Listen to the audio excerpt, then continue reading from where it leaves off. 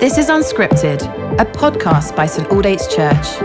Listen along as Simon Ponsonby encourages us to dig into Scripture in the midst of our everyday lives. So take a moment to recenter your attention and welcome the presence of God as we listen to these ancient words. Hello, saints. Welcome back to Unscripted. We're in verse 24 and verse 23, just before it. Paul is he's landing the letter now, and he's landing with a blessing. And he's blessing the church with grace and peace. And he's imparting that, he's praying for that, he's bestowing it, but he knows it's not him who can give that.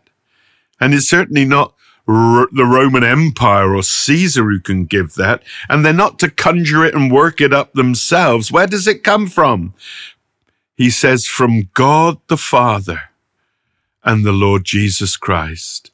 That's where it comes from. God the Father and the Lord Jesus Christ. And here again, as the letter began in chapter 1, verse 2 and verse 3, we have a blessing and we see the source of it. The blessing is grace and peace, but the bestower of the blessing is God the Father and the Lord Jesus Christ.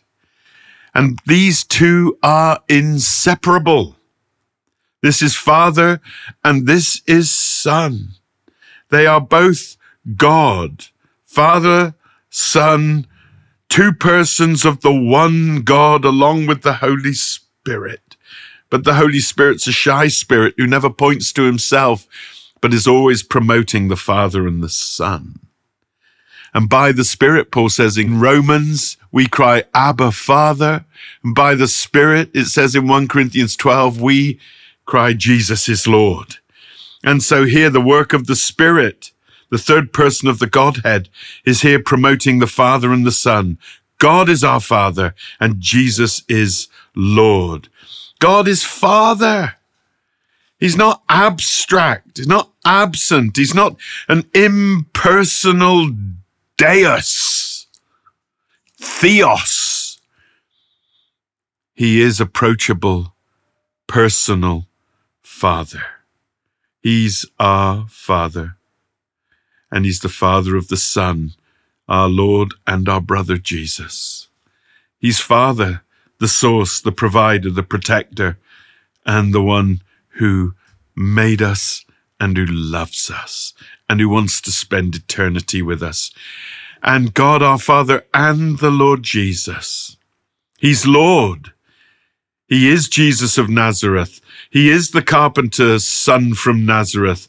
He is fully human. He knows of what we are made. He was made of the same stuff, yet he is also the eternal God. He is Lord. He is the Logos made flesh. He is sovereign. He is the ruler. He is majestic in his glory. He is the high King of heaven. And he's ours. God the Father and the Lord Jesus Christ. And all that we have received comes to us from God through his Son, Jesus. What an extraordinary thing. What an amazing thing that God cares, that God created us, that God comes to us, that God has blessed us, that God has given his Son to us, that God has revealed himself to us in his Son, that God has saved us, rescued us, delivered us, healed us, adopted us into his family through his Son.